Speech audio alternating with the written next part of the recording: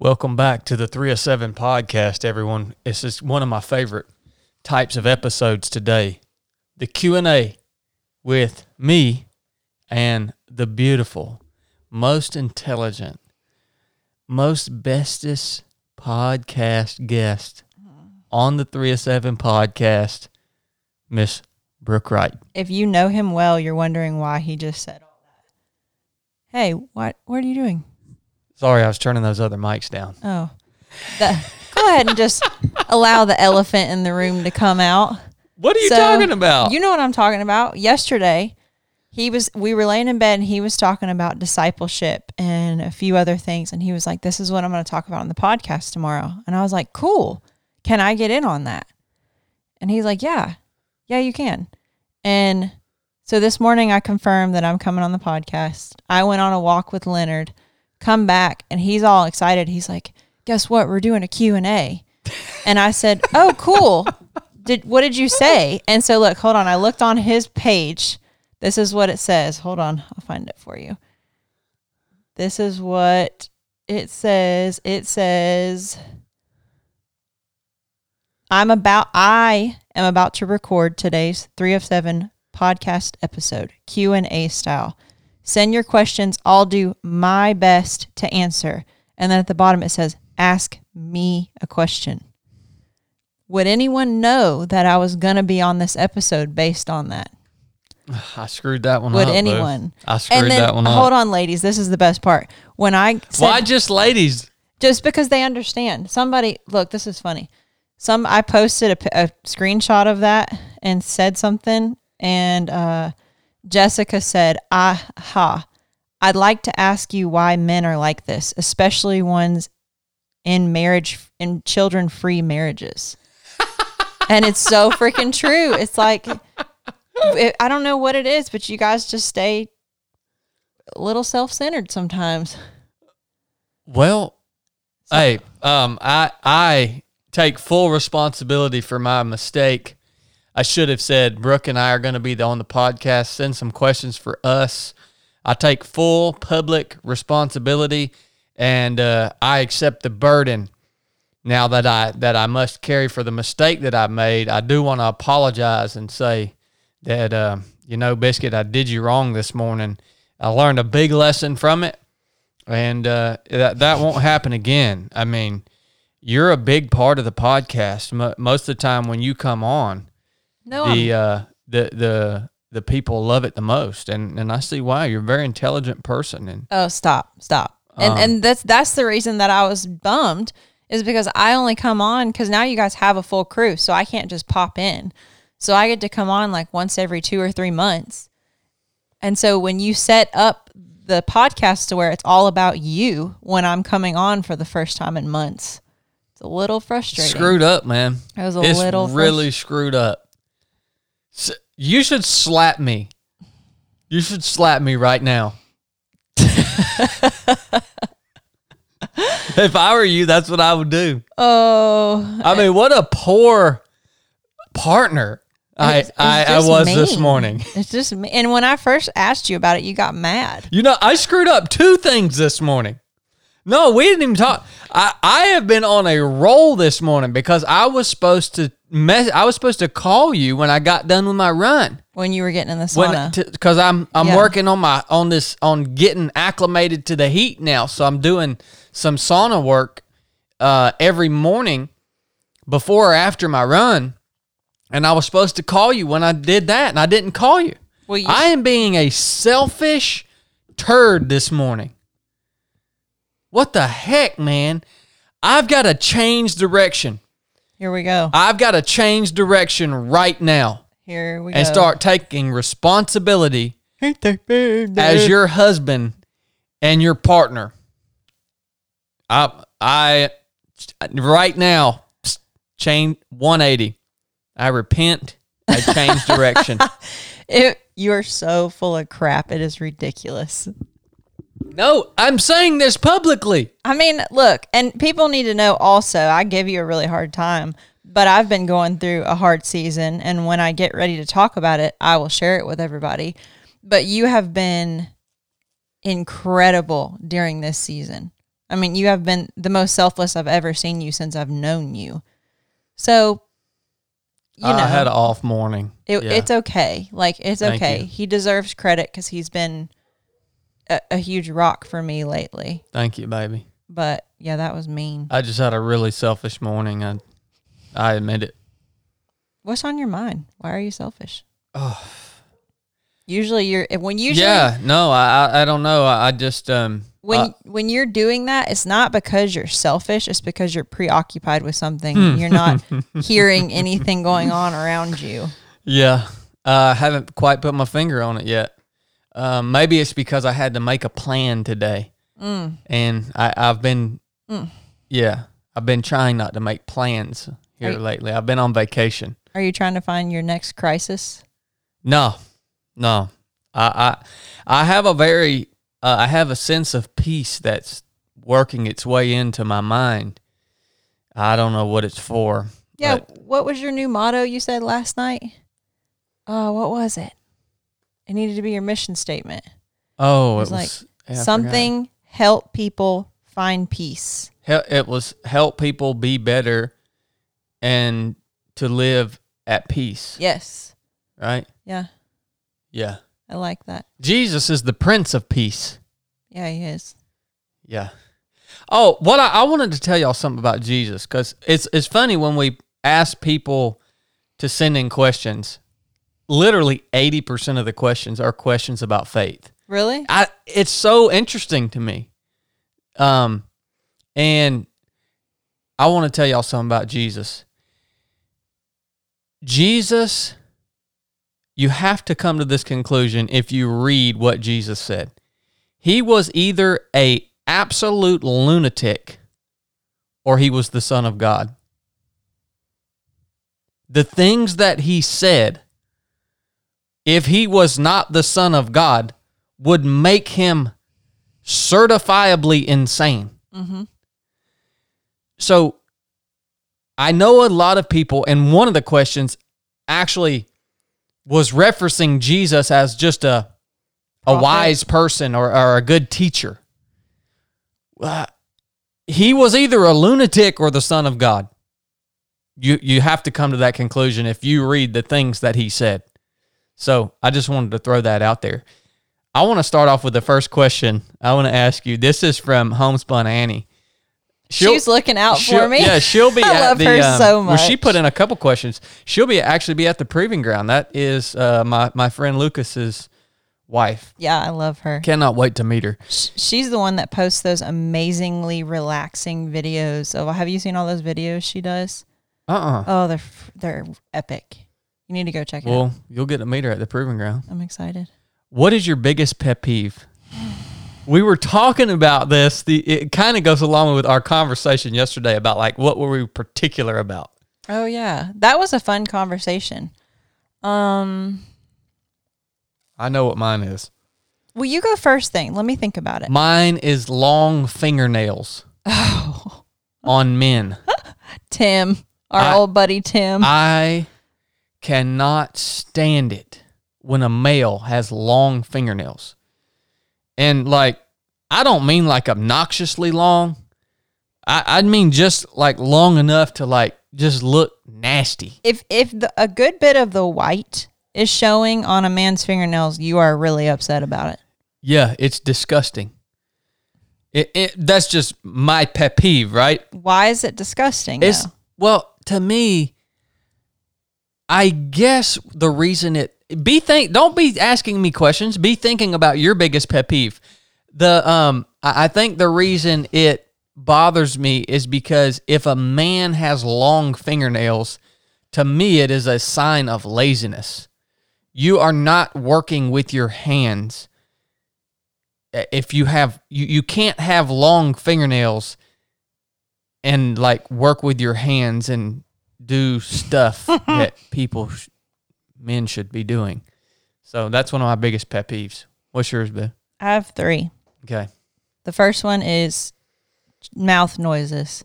Oh my gosh, you like ain't lying. Hearing people chew, or hearing like someone smack their gum, or like my mom when she drinks. Oh, here I'll I'll do it for you. So she'll take a sip.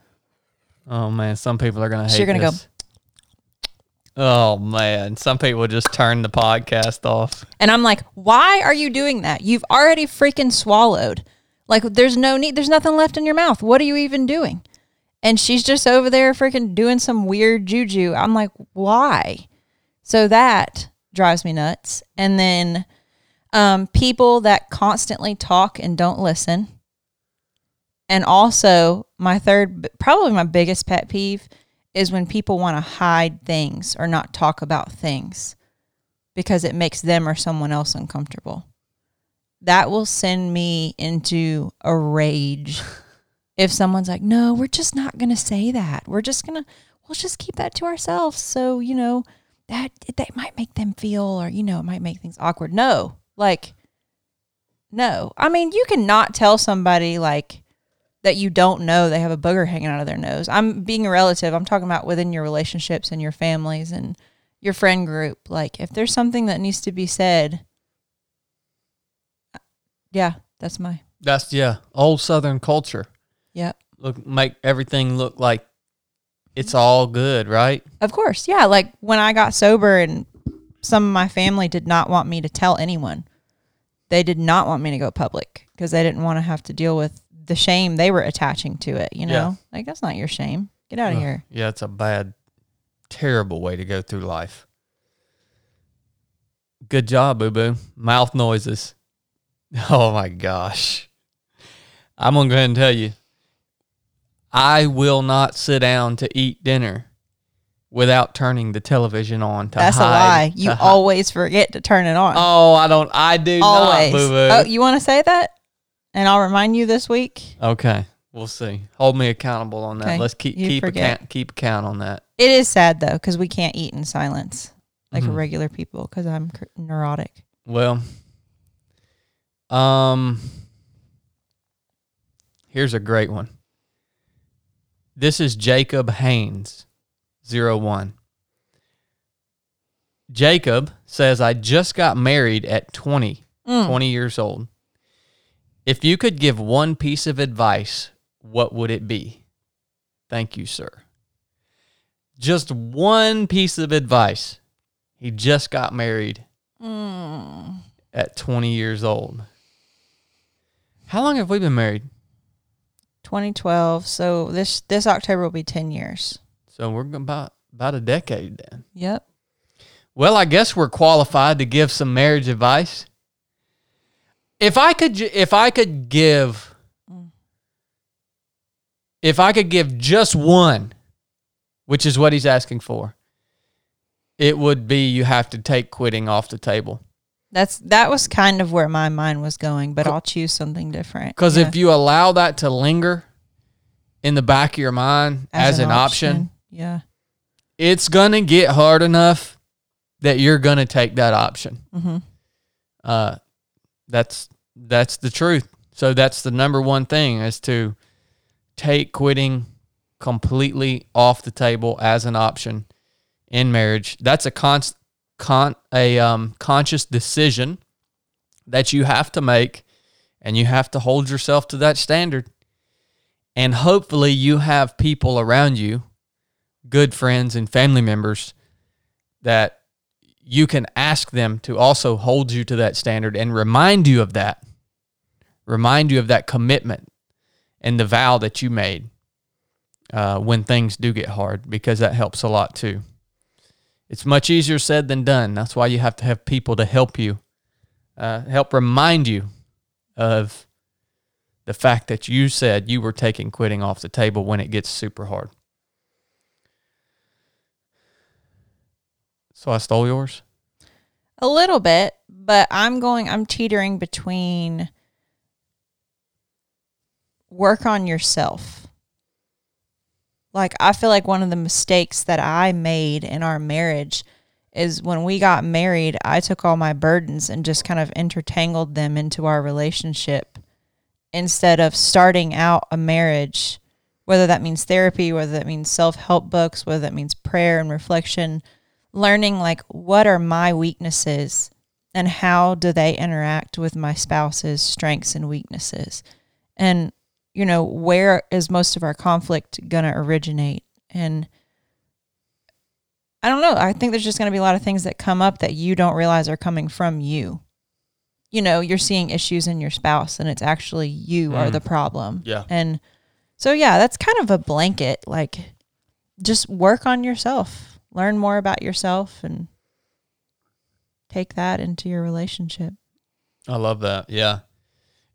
I've come to realize that marriage gives you, it's the one thing in life that gives you the best and most frequent opportunity to be a better person than you actually are.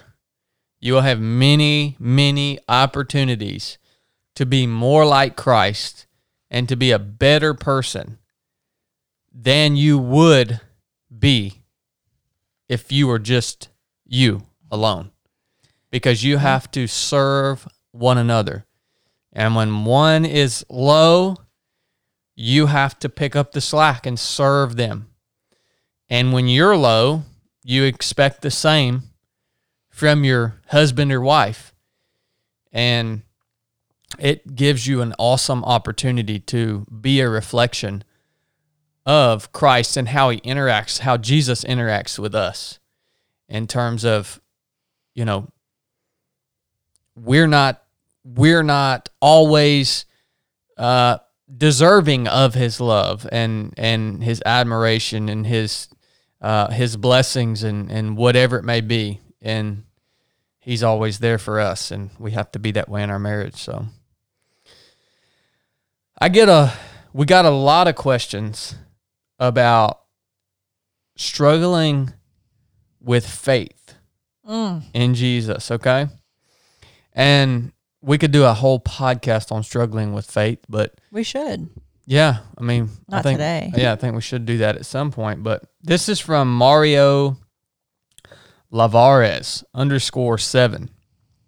And there are many questions that fit within the construct of this question. Is the reason I want to take it and at least touch on it. Mario says, I struggle to maintain my faith in Jesus. Can you give me advice on how to strengthen it? Now, this leads me into a few book recommendations. I think if you're struggling with faith, there are a couple of things that I would recommend to you. First of all, Scripture tells us to ask, seek, and knock. Genuinely, I think really digging into God's Word and also other books that help. A book called Mere Christianity is a great book. But you have to really study these books. You can't go into them and think you're just going to read through them like a novel. There's a book I'm reading right now called The Cost of Discipleship.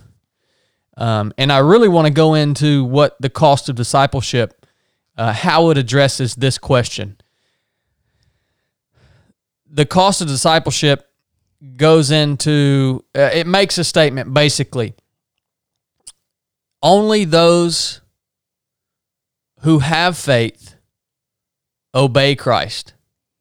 And the second part of the statement is only those who obey Christ have faith.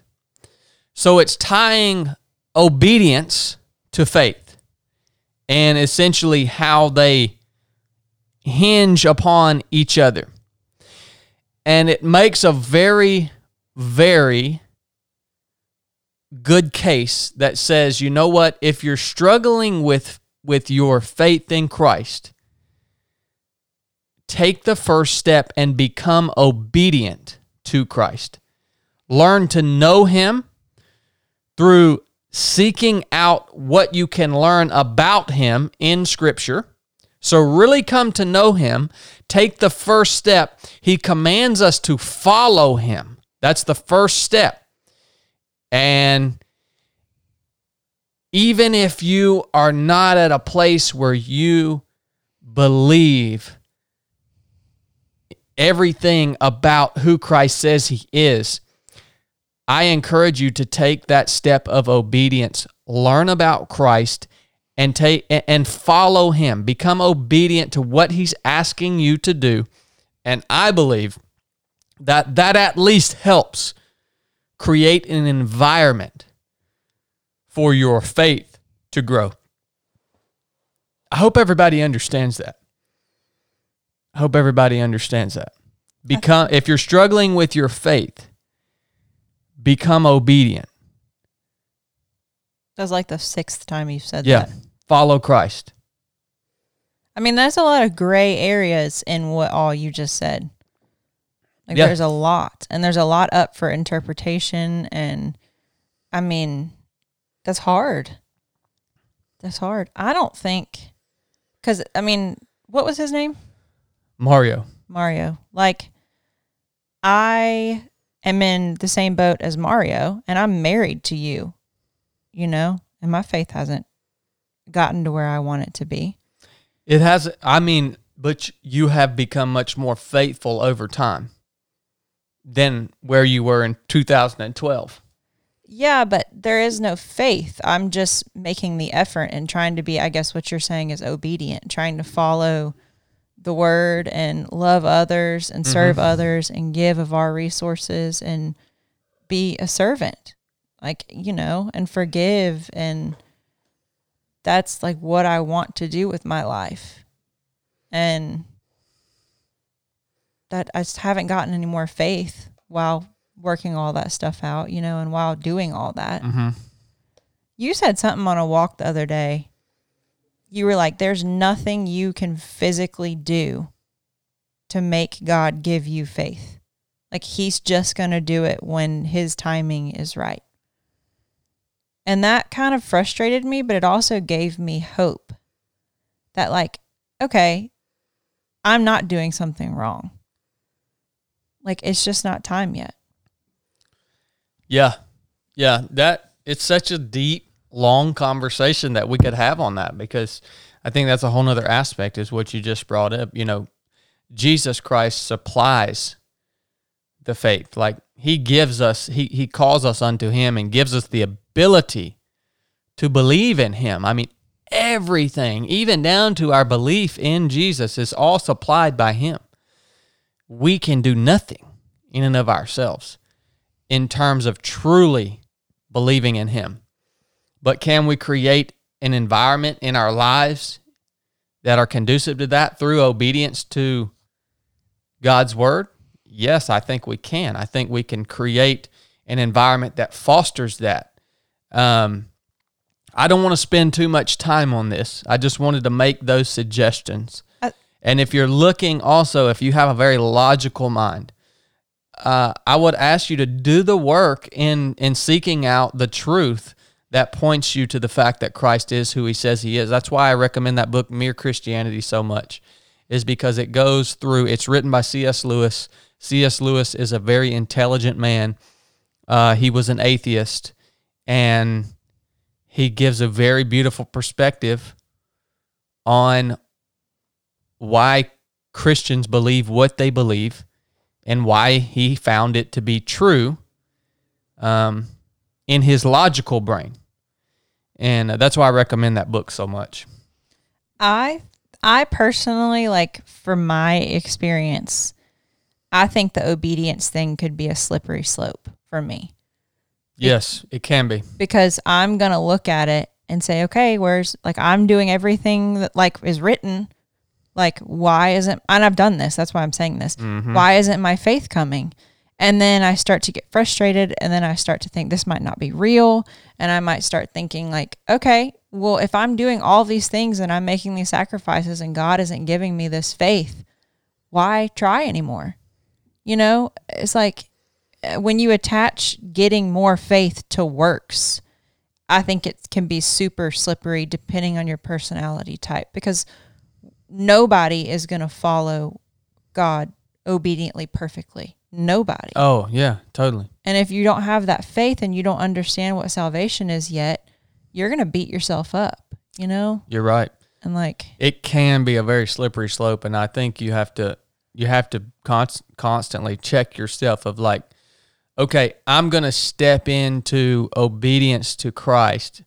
as best as I possibly can follow him, and I'm going to get to know him as best as I can possibly come to know him at the place I am now, not so that I can earn my faith, but so I can hopefully foster a mindset or an environment in my home or in my life or that is conducive to grow that or to nourish what little faith I might have right now. Yeah. And you're not earning it. You're simply taking that step because that's what he commands us to do. It's interesting to me that's all Jesus said to people when he's like, follow me, follow me, follow me. I mean, yeah, we'll do a whole podcast on that sometime. I want to move on to the next question. Hope that helps you in some way, Mario. Let me encourage you, brother. Faith doesn't come overnight. Mm-hmm. It is a lifelong, can be a lifelong journey of seeking. Yes. Genuinely seeking. And let me also encourage you, Mario, the worse the world becomes, the easier it will be for you to have faith in Christ. I truly believe that. The worse things get here in life, the easier it is to see the truth that Christ gave us and gives us, and to see the need for him. And be patient. Yes. And don't compare your faith or your walk with anyone else, as hard as that is. That's the worst thing you could possibly do. Yep. All right, baby. Here's the next question from Frank IG_95. Oh, Frank. You mentioned learning skills in a previous post. What are the top skills in your eyes? I want you to go first again. Okay. You were able to look at these before we got here. I'm just kind of scrolling through them. But you can scroll through if you want. Yeah, I want to pick some. Yeah, pick some. All right, Frank, top skills in my eyes. Oh, I'll try to give you the top 5. Okay. The first top skill for me, personally, is tactics and shooting. That's the top one for me. It's the great equalizer. If you cannot defend what you have, then it's not yours. It can be taken from you by someone else who has skills in terms of tactics and shooting. So I think that's a very important skill. I think having a general understanding of life-saving medicine or medical procedures is a very valuable skill. And we teach that at all our courses. We teach basic TCCC, Tactical Combat Casualty Care. Now, if you can take your medical skills to the next level and become a wilderness first responder or a paramedic or something like that. Like Chili. Yeah, that's the next level. You always want a medic. Third, to me, would revolve around acquiring food. So learning how to hunt, which is a skill. Learning how to process animals and meat and turn that into food. All right? That's a big skill. That can take a lifetime to learn. You could focus your life just on learning that single skill. But you need to have a general knowledge of all of these things. If you want to learn how to hunt, by the way, I don't know if you guys know, but my brother Brian Scott with Red Blooded Outdoors, they just joined the 307 Podcast Network. Red Blooded Outdoors is under the 3 of 7 Podcast Network now. Why do you keep repeating things twice? So, that's like the fourth time if you want to learn how to hunt, go check out Brian's podcast. And also, he's about to start running courses to where you guys can actually come out and learn how to hunt. It's going to be so cool. With Brian. Okay? And I endorse that because Brian's the one who taught me how to hunt. So, He's good. check that out, man. Along with gardening and being able to grow food. Mm-hmm. That is a skill. Have a general understanding of that. 4 would be, I'm going to say, learning how to create shelter or how to build, right? Having a general understanding of how to build or create shelter, or if you're out in the back, if you're out moving, how to set up your tent and your shelter and how to carry gear and make movement. All right. So it's all about creating an environment that you can survive either in the backcountry or if you're stationary. What would be 5? Is it did he ask for No, 5? I just chose to pick top 5. Oh. I'm just going to throw one out there. I think having a general understanding of navigation and how to move from point to point. That's great. And read a map and use a compass and get from where you are to some objective. Why we teach all of these skills at 3 of 7 Project, and this is why, because I think they're all critical skills that everyone should have a general understanding of. You can only be an expert in maybe 1 or 2 of them, but to have a general knowledge of all of these is good stuff. You're the gardener. I think gardening's really important, but I think like you're going at it about, like, my brain did not go like survival. Like, what are the best skills to have? Like, the first thing that popped in my mind was the ability to deal with people. That's a good skill. Like the thing from like How to Win Friends and Influence People, like just your ability to make people see your point. Yeah, kind of. Like, that's not really, I don't know how to say, like, make people respect you almost, and also like want you to be around and want you to be a part of things, and like, you know, be able to influence people. Well, I think that's a great skill. Yeah. I mean, leadership is a great skill. Yes, that's a great one. You know, those are all needed skills. I think people are becoming more interested in skills now, though, because of the last few years, and they see how fragile society is, and like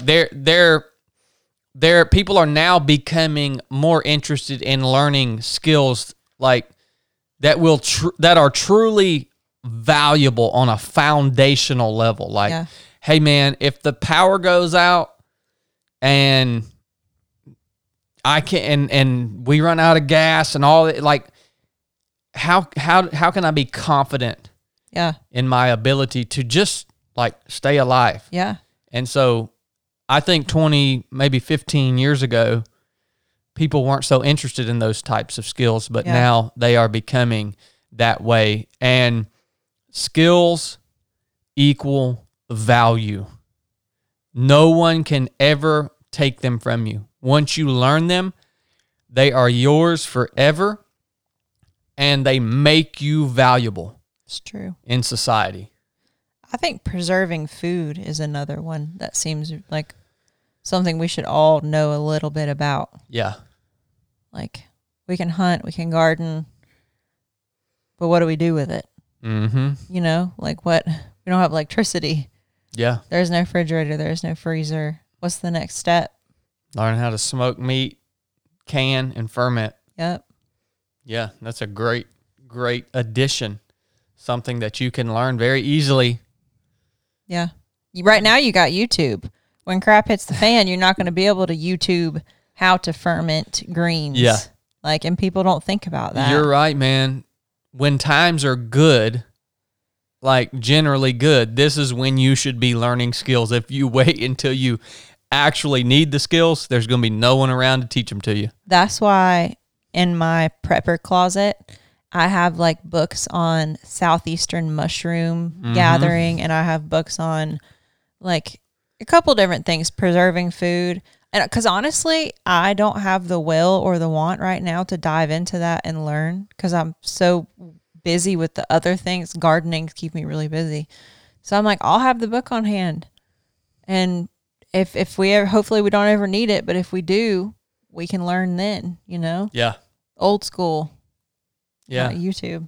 And you stocked up on a lot of food too. Yeah. Just to give you that transitional cushion. Yep. You know? Yeah. Well, and that the biggest cushion was for other people. I started kind of noticing that people we love in our lives don't want to store up food because they don't want to spend the money on it. And I'm like, okay, the odds that my best friends or my family show up to our house and I say no are very, very low. So I'm like, I got to have a lot of food. And that most of the food we have is good for like 20 years. So, I mean, 5 years from the expiration date, we donate it, you know, if we don't use it. Yeah. Or you guys use it, you know, backpacking or something because it's good food. But I like this question, and I know you wouldn't normally pick it, but it says, it's life_rags817 says, Chad, how do you deal with regret in life? That's a hard one, isn't it? Yeah, I'm trying to think of something that I regret, because the strange thing is the older I get and the more I'm able to reflect upon the big mistakes that I have made, I recognize that all of those things that I should feel some regret about actually contributed to turning me into the person who I am today, to molding me into who I am today. So it's so hard for me, because that's the way my mind works. It's like I'm really good at extracting and actually talk about faith, having faith in the moments that really suck, or the moments that I make terrible mistakes, having faith that these things are happening in order to teach me. Like, I can learn something from this. And so that's a good thing.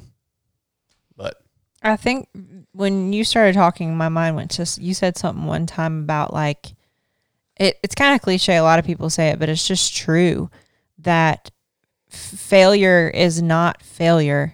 It's just a lesson.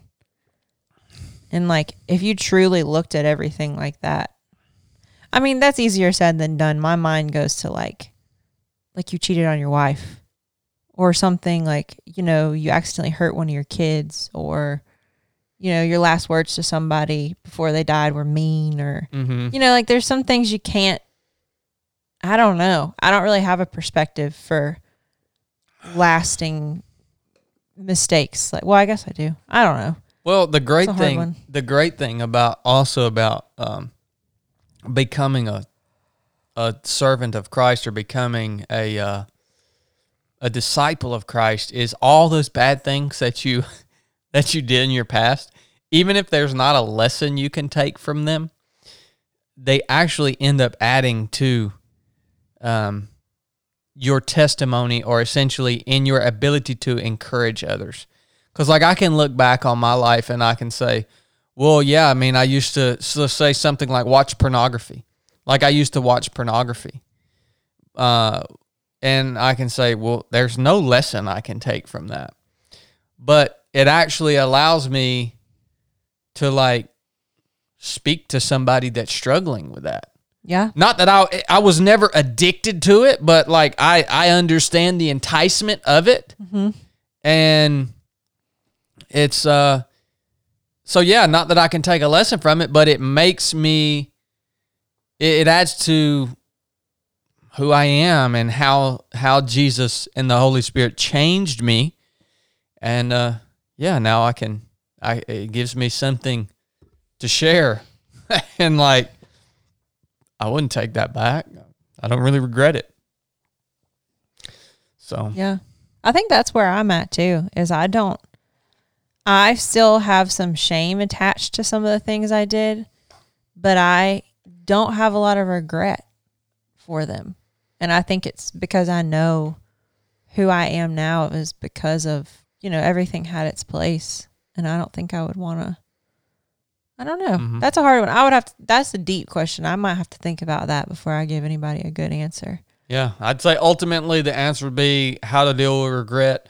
Look at the situation or the scenario that you are feeling regret towards and try to really see what you can learn from that. Mm-hmm. And take that lesson and don't just keep it to yourself, but use it in order to help That's good. people around you. Yeah, that's really good. I like this one. You talk about this all the time. Bunch S. Diesel said, Oh, that's Jonah Bunch. oh, yeah. Okay. I knew I recognized that. He says, if given the chance to go back in time and relive a part of your life, where would you go? Like, where in time is what I'm guessing he's saying. A part of my life? I think, okay, so and Jonah, I'm sorry if I'm wrong, but my mind immediately went to, what part of history would you insert yourself into? That's a different question. Yeah, if I could live a part of my life. I hope that's what he's saying. Well, if it pertains to my life, it's right now. My life is better right now than it has ever been in my entire life. And I would not go backwards. You were just saying like 3 days ago when we were walking, you were like, man, I would give anything to be one of the first. That's history. If I could go back in history and live my life in a different time. That's what I was asking. Yeah, but that's not what Jonah asked. He's asking relive a part of your. Oh, yeah. Okay. Yeah, so it would be like, I would want to go back to SEAL training or go back to when I first got married or like. No. Yeah. No, it would be right. My life is better now than it ever has been.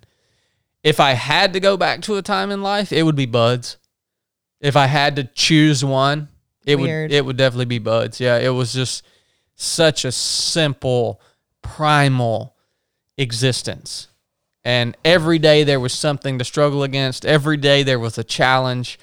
Every day it was hard, but it was hard in a very simplistic way. You weren't worried about taxes or, going to the DMV or getting selected for jury duty. Or, oh, my gosh. Like, you weren't worried about paying bills. You didn't have an iPhone. You didn't have an internet connection. It was like literally primal.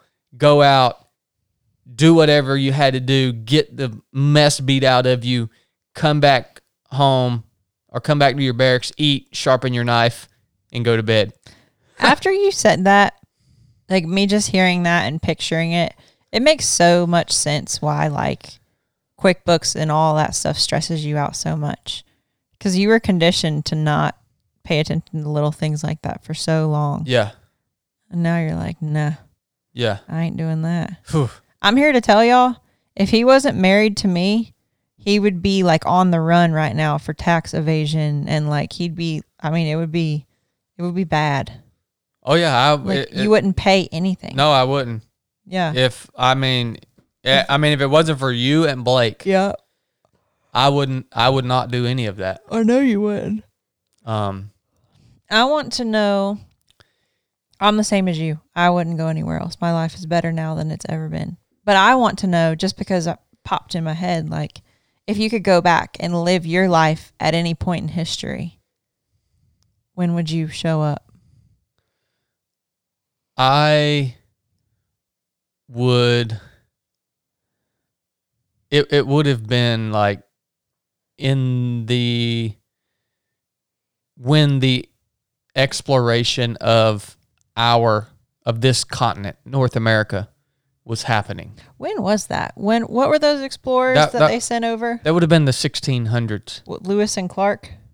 Yeah, but there were people coming over way before them. Don't say that like I'm dumb. Well, no, it's not. It's not way before them. History gives you the story because I believe that people were landing on the coast of this continent probably, I don't know, maybe thousands of years prior to what the history books say. Yes. Right? I agree. The history books are just telling you of the first time that it was there was a good record of it kept, right? But I think that's one of the things that I really wish I had the opportunity to do is to explore a large landmass that has never been explored. No clue what kind of critters, what kind of bugs, what the weather's like, what terrain features, like nothing. Native population. Nothing. Yeah. I think that would just be the ultimate adventure. And obviously, if you don't know, I have a deep hatred for government. And I think hatred is a little... Well, I do. I have a problem with authority figures and elites telling me what I have to do and what I should do with my time and my resources. And I have a huge problem with all of that. I just want to be a free human on the earth. Like, don't tell me what I should do. I'm not even going to go there. I'm not even, you're like trying to hook me. What would you go back to? I don't want to be an explorer. Like I do not have the courage for that. Like I'm just picturing like the first explorer to like walk up on a rattlesnake or walk up on a grizzly bear, or like all of a sudden there's tornadoes and they came from like a place in Europe where tornadoes don't exist, and like, heck no. But I do, especially when I'm working in the garden or when life gets kind of hectic, I do think about how much more fun it would be to live in a time where everything was physical, and like at night there weren't extra lights, like you went to bed, and to eat you had to work. And because I love hard work, like I've always loved physical labor, probably not even close to the extent those people went through, but I have daydreamed about that kind of life. And more time for self-reflection, I think, would be huge. Like we don't have any of that right now. I don't know. A lot of that appeals to me, but I would want to end up in like the early 1700s-ish, like when this continent was kind of already explored. Well, there were some colonies. Yeah, like, yeah, I could just go chill in Virginia and like have my little garden and some animals. But I don't want to deal with, I like modern medicine. I don't want to like, kicked my foot or got a splinter and ended up with an infection and died. Yeah. I'm grateful for that we lived during that time and that all of our babies survive. The mortality rate of women and children is low. Mm-hmm. Like, I like all that, Yeah.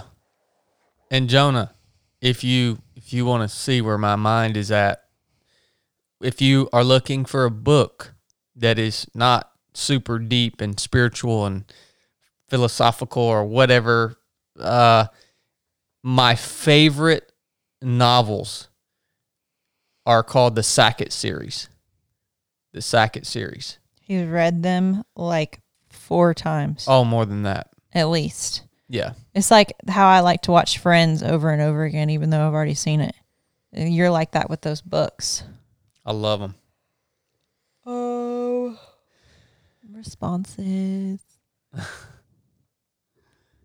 You pick one more and I'll pick one more. Okay. But talk about something. I'm trying to remember who the Sackett series was written by.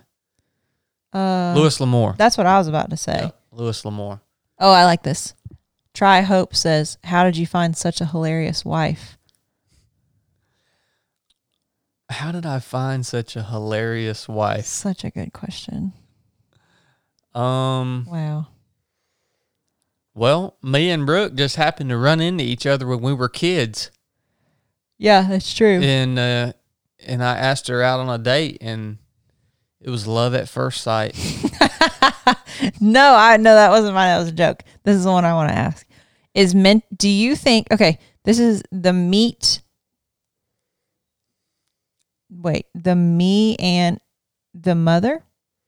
I can't read. That's probably Savannah. The meathead mother. That was really difficult. Is mental toughness different for women and men? I feel like it's expressed differently. I feel like this is something you can... Is mental toughness different for women and men? Well, I would have to say yes, because women are generally more mentally tough than men. I don't know if I don't know if it's expressed differently. I mean, I don't really have something on the tip of my tongue to answer that. But in my experience, when stuff gets difficult physically and mentally, women are able to deal with it better than men are. Men are overwhelmingly a bunch of complaining, wuss, sad sacks. At You least, guys? yeah. Y'all also get overwhelmed really easily. Like, women are very dynamic, and women can juggle multiple stressors, multiple things happening, and I feel like the mental toughness is there too, you know? Because I think we have way more going on in our brains than men do at any given time. You know, like most women I've ever talked to are the caretakers for everyone around them.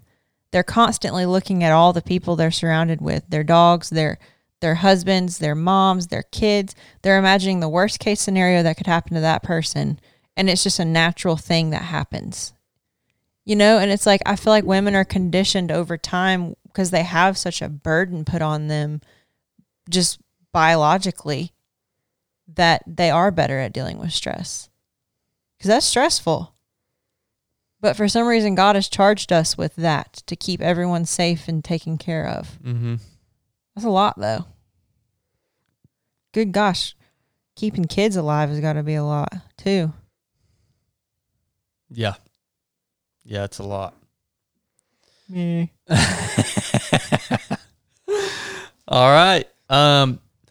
The final question I want to answer is from it's a guy that has a public land sportsman. This is a question I want to answer because it's relevant to what I've been doing here lately. Have you ever hunted big game out west, mule deer or elk? The answer is no. But I did apply for my first mule deer tag just the other day because I know where there is a herd of mule deer out west, and they're in such a rugged location, they're not afraid of people. Literally, they'll just walk right into your camp. It's going to be so fun to shoot a tame animal. It's going to be so exciting. And so nobody hunts this area, and I know where they're at. And so I applied for a mule deer tag there, and I'm going to go out with my bow with some friends, and we're going to do that style of hunting, and then which may hopefully lead to an elk hunt or something like that. But we do love shooting archery. Somebody asked about my archery setup. Brooke bought me a Hoyt RX7 carbon fiber compound bow, and that's the bow I'm shooting with a HHA sight and drop away rest that are unbelievable. I can shoot at 100 yards, and it's just unbelievable what that sight is able to do. And Biscuit also loves shooting bows. I like it. I like my traditional recurve better than my compound, Yeah. but I like it. So, That was the question did not pertain to me. okay. I know you're trying to exclude me again in some way. You just can't help it. Oh, here's a good one that pertains to you, Boo Boo. What tips or techniques do you prescribe? Prescribe. Who is it? My bad. This is Sig. Oh my gosh, Sig Marcher Show or something. What tips or techniques do you prescribe to get yourself out of a funk? Oof. I got one. Shooting my bow. Shooting my bow helps get me out of a funk. I have to focus on all these little things and it gets me out of my own head to make the perfect shot. Shooting my bow helps me. This sauna thing is awesome. Extreme temperatures, right? I don't like the extreme cold, but the extreme hot, it helps really relax me and get me out of a funk. Those are two right off the top of my head. And then the third would be exercise. Third would be exercise. What you're talking about is I was at therapy the other day and Jeremy was talking and I was telling him, again, I'll share with you guys what I've been going through soon. I want to share soon.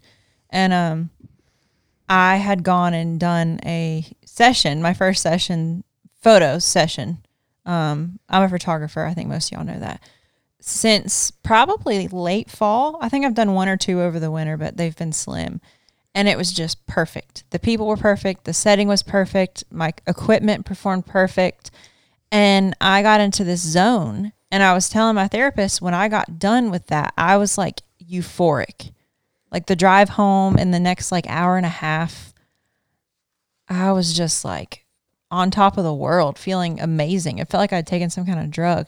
And he was telling me about this thing called flow. And it says a flow state, also known as colloquial as being in the zone, is the mental state in which a person performing some activity is fully immersed in a feeling of energized focus and full involvement. And like that's coined by this crazy psychologist guy. But like I believe that is a good way to get out of a funk, is like most of us know there are things that make us happy and there are things that we can do that will fully engage us.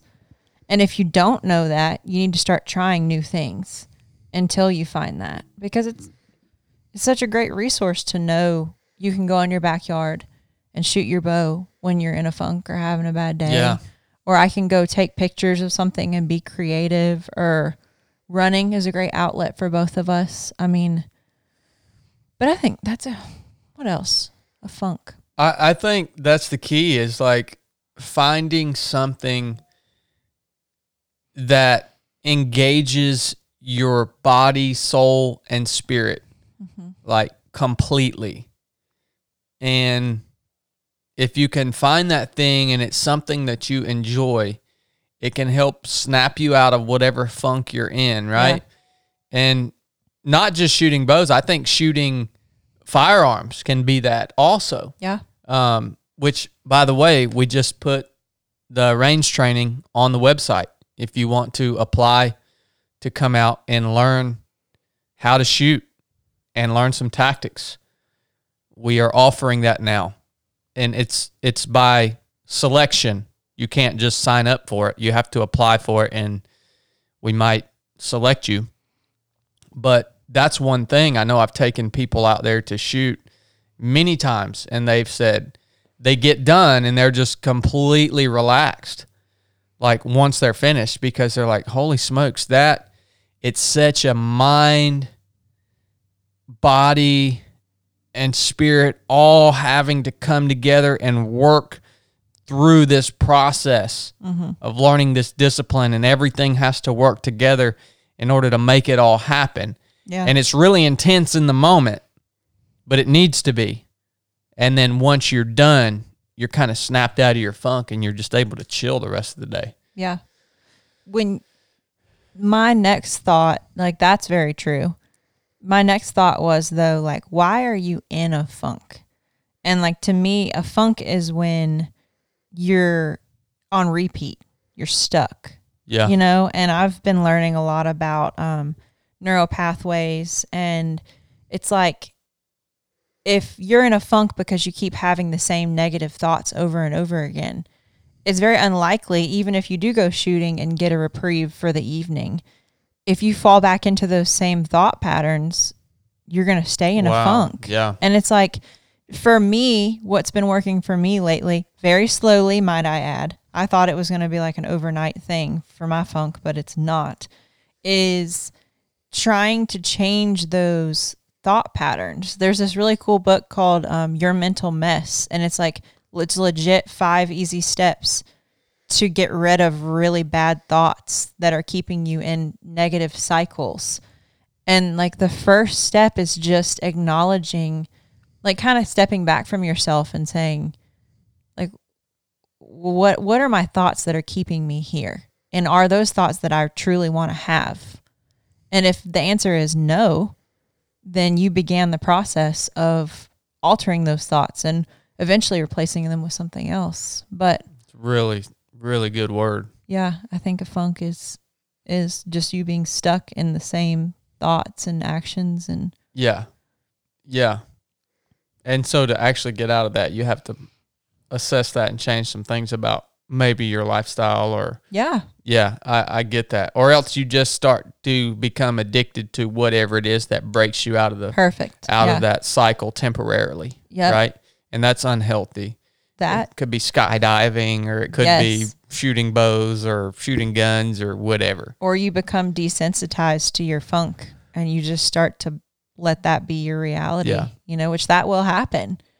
You'll start to feel okay with it. And then over time, you'll look back and go, oh, crap. Like, I'm still in the funk I was in 10 years ago. Yeah. It's just gotten easier to handle. Yeah, that's good word, man. It just makes me. Thanks, man. We're so,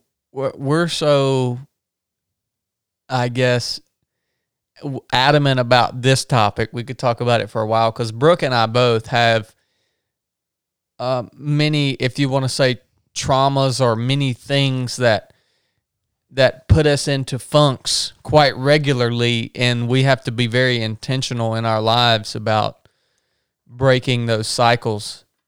Even me, you know, I now, for the first time in my life, I have worked to be able to have the luxury that most days, from the time I wake up till 10 a.m., I can set that time aside for me, right? To do things that are healthy, that fill me up.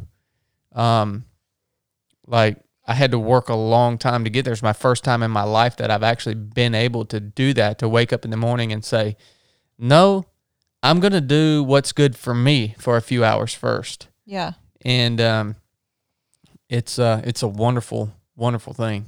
But that's unrealistic for most people, and that's not necessary to get out of your rut. Like, the stuff I was talking about could literally take you 5 minutes a day of journaling. Yeah. And then it would just be getting in new patterns while you're driving. You'll catch yourself, like, you know. You're right. I mean, that's optimal, what you're saying. I was just sharing kind of what I'm not, without a doubt, it's not practical for most people, and it was never practical for me until at this point in my life. But maybe make it a goal to work yourself into a position where you can take the time you need to fill yourself up, and you're not always caught up in the rat race of life and what's happening around you. So what's happening in the world, holy smokes, man. Well, I think that was good, boo-boo. That was a little over an hour, so it was a fun conversation. Yeah, it was. I love you. I love you too. If I hadn't have got mad, Chad would have just sat over there and handed me his phone and said, ask me questions. No, that was not my intention. Guarantee you. That was not my intention. Most of what you say is better than what I say anyway. So. That's not true. Well, guys, I hope you guys enjoyed it, and I'm always so thankful for you all that listen to this podcast. It's just mind-boggling to me that I can make a post on my Instagram story, and within 30 minutes, you guys have submitted these really good questions that make me think, and that hopefully, give us the opportunity to say something that will help someone else. And there is nothing that we do that could be done without you guys, without the body of 3 of 7 and all you guys that listen to the podcast and all of you on Patreon that support the podcast. We've got Resurrected tonight. I think I'm going to talk about the 7 characteristics that I came up with of a warrior. That's going to be a fun conversation. But I thank you guys so much for tuning in, and we'll talk to you soon. We got a lot of cool stuff to talk about on Wednesday when Chili and Krista and the whole team gets together. We got some cool stuff dropping on you on Wednesday, so awesome. Get ready for that. Bye, guys. Enough said.